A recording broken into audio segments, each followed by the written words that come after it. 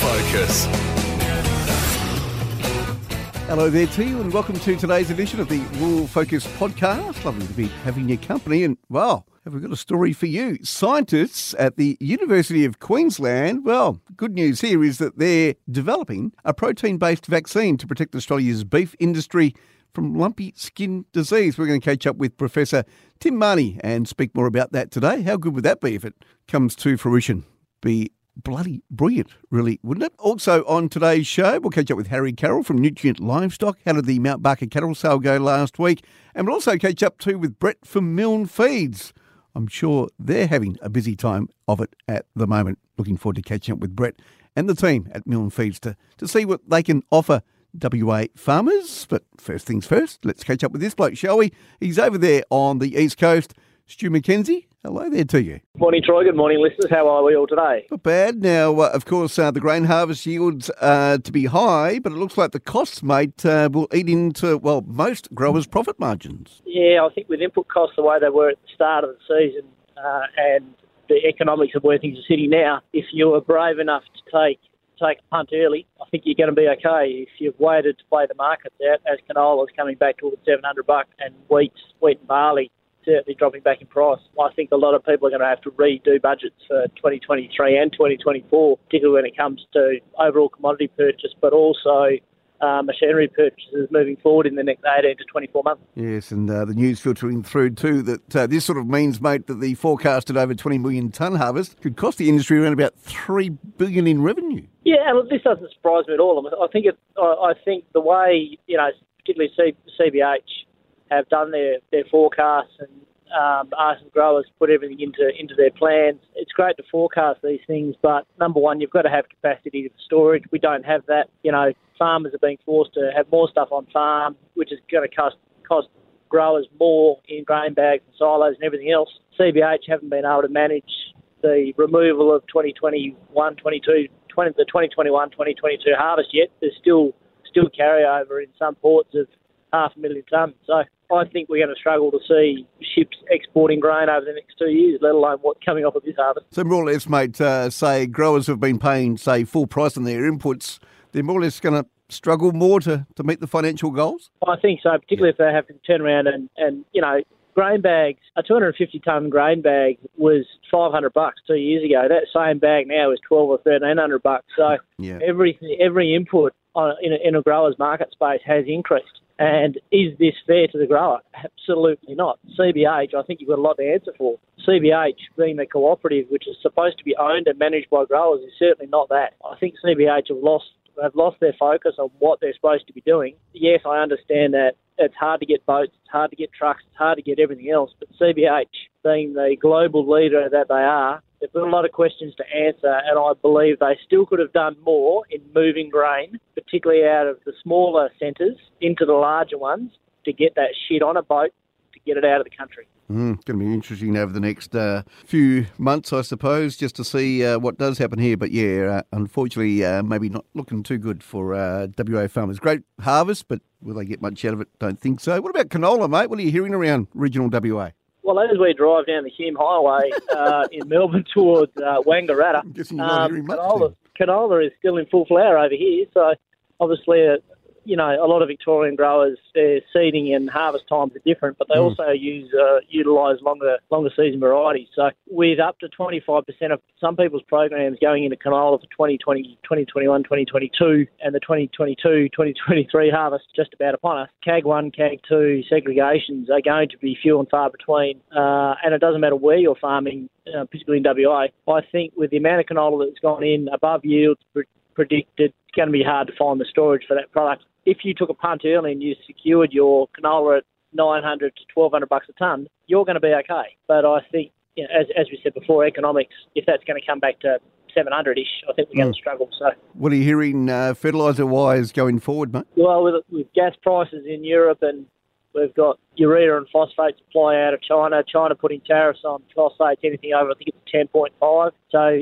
if your MAP is coming into the country at under 10, you're fine. If it's over 10, we're going to struggle to see supply again. So not to be the doom and gloom, but make sure you've secured your supply early. and it might be worthwhile dabbling in a couple of different pools just to try and secure what you need. Rather than taking, well, let's secure 75 to 80% of what we need, it might be worthwhile taking a punt and securing 90 to 95% of what you need, because if you do run out, there might not be another option. So once again, have a chat to your merchandise outlet, have a chat to your aggro. It doesn't matter which company you're supporting or which company you're getting your supply from, making sure that we can secure that supply at a price.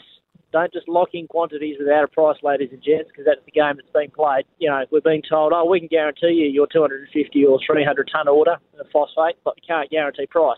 What a load of bullcrap. Every supplier has got a wholesale cost. So if your aggro or your supply company isn't giving you a secure price as of today, with the 14-day turnaround time, go shopping somewhere else. Anything else from you before I do let you go this morning, seeing that you are travelling over there on the East Coast? Well, look, road safety, ladies and gentlemen, and we speak about this quite a lot on Rural Focus. And for those playing along at home, you can listen back to this on the Listener app as well. Look, road safety, harvest is just about to start. We've got all the regional agricultural shows just about to kick into gear. Ladies and gents, if you come up behind an oversized load, just take your time. The truckie will whistle you past when it's good to go. Don't be in a hurry to go nowhere, and you're better off arriving half an hour late than not at all. Drive to the conditions. If you're tired, pull over. You know, just be safe on our roads, because we're coming into the end of the year. We've got 86 days of 2022 left. You know, it'll be good to spend that Christmas with your families rather than not. So slow down, don't drink and drive, wear your seatbelt, don't do drugs, just do all the right stuff and arrive alive. Yes, take it easy if you are out and about. That's it for you, I'm guessing, mate. I know that you've got a busy few days over there on the East Coast. How is it over there? The sun is shining. It's about 20 degrees. There's a cloud over there. There's another cloud over there. There has been a fair bit of rain around, as we know, and I think New South Wales is copping it again. Okay. Call me Stu the Traveller at the moment. Brisbane last week and Melbourne this week. So it's a shocking life at the minute, I must admit. Getting those frequent flyer points up, mate. Absolutely. But back to reality. We fly back home on Thursday. Looking forward to hitting the ground running next week. Enjoy over there, mate. We'll chat to you again next week. Thanks, Troy. Thanks, listeners. Have a great week, and please stay safe. The following interview on the Rural Focus podcast is a paid interview. A reminder, this may not be the right product for you, and other goods and services may be available. Well, it wouldn't be the Monday show without catching up with Nutrient Livestock's very own Harry Carroll. Good morning, mate. Morning, Troy. Morning, listeners. How'd you go last Thursday there at Mount Barker? Last Thursday, Mount Barker, 737 yarded, with our team putting together 325 of these. Good quality yarding of yearling steers and heifers were penned. New season weaner steers and heifers were moderate sort of numbers, just a few here and there. And cows were in short supply and quite mixed in quality and type. Righto, quotations. Heavy dairy steers sold to a top of 300 cents a kilo for 3 or 4 pens of those, with 5 to 600 kilo beef steers, 402 to 444 cents a kilo, and only small numbers of those also. Heavy boning room heifers, these sold from 360 to 422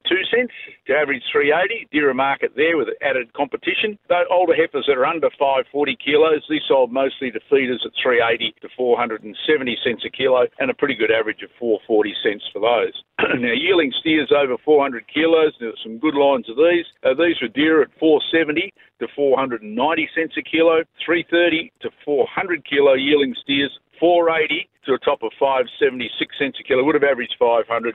Good strong market there. Weaner steers over 330 kilos, these sold to a top of 556 cents a kilo. 280 to 330 kilo weaner steers, so the lighter end of them, 582 to 630, would have been a good 30 cents a kilo stronger there. Heavy prime cows, these sold from 290 to 342 cents a kilo, the higher cents per kilo for some young cows.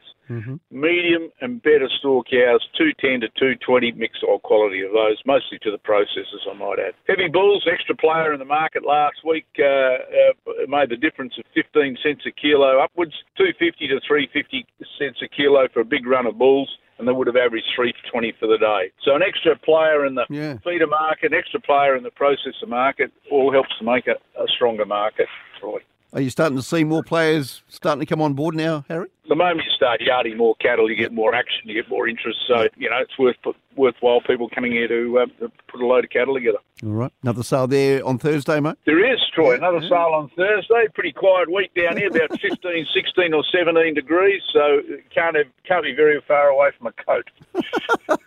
That dries a bone, really, mate. Absolutely. Like they needed at Mount Panorama yesterday. Absolutely, didn't they? Yes. What else is happening, mate? Just starting to get pretty busy. Yeah. Lambs and cattle. It's all happening at once down here, Troy, and the season's finishing off pretty darn well by the look of it. So, looking forward to a busy few months ahead of us. All right. Well, enjoy your week, mate. We'll chat to you again next week. Look forward to it. Thank you. The following interview on the Rural Focus podcast is a paid interview. A reminder, this may not be the right product for you and other goods and services may be available. Well, as I mentioned on Friday's show, scientists at the University of Queensland are developing a protein-based vaccine to help protect Australia's beef industry from lumpy skin disease. I do have Professor Tim Mahoney from the University of Queensland with me this morning. Professor, good morning there to you. Good morning. Great to be with you. So how are we going with the protein-based vaccine? Yeah, so we're making really good progress. It's particularly challenging compared to a lot of the other vaccine technologies or vaccines that we work on, given that we're starting from scratch, essentially. So there's not a lot to work in the country. Now, as we know, Australia is currently lumpy skin disease free. Is that still right? That's correct. Yes, absolutely. So this is more at risk for Australian beef than foot and mouth disease. Is that true too? I think that's probably a subjective statement in a way. We probably have a much better indication of how FMD is likely to get into the country, given how it's transmitted. So it's probably likely to be brought in by somebody at an airport. So we kind of know that. Yep. Whereas because lumpy is insect-borne transmitted, then that can be a little bit more difficult to predict. So what's your goal here with the vaccine? So our main goal is to produce a subunit or protein-based vaccine, and we want that vaccine to be single dose. Okay. So the most likely incursion point for lumpy is probably going to be somewhere across our northern border, and within those extensive production beef cattle production systems. So as we know, they don't muster very frequently, so the application of multi-dose vaccines can be problematic. All right. And the protein-based vaccines, they're more safer and effective here, Professor? Yeah, certainly. Depends what you're referring to, or what you compare it to. So in terms of the current lumpy skin vaccine that's used overseas, so that's a modified live, that would be very problematic for us to use here. So protein-based vaccines offer a few alternatives from that, and we're not using the whole pathogen, so there's no risk of disease. And then how effective that will be will then come back to how well we can present the components of lumpy that we're trying to produce in the laboratory at the moment to the cattle immune system. So you're working on a prototype at the moment, is that right? That's correct, yeah. And when would you likely to have that up and being tested? Yeah, that's the billion-dollar question, I guess. So I guess what we're hoping to do, so we're currently at the stage where we've selected half a dozen candidate antigen genes from lumpy skin virus, and so we're trying to produce the proteins that those genes encode. And we're hoping that they will be available in the next couple of months, and that we would have a prototype vaccine, if you like, that's put into our single-dose formulation towards the end of this year, and then that would be ready for at least some preliminary immunisation studies in a large animal model, maybe sheep as a model, to see when we do present these antigens together, how the immune system of those animals responds to it. And then that would inform where we would go next in the developmental processes.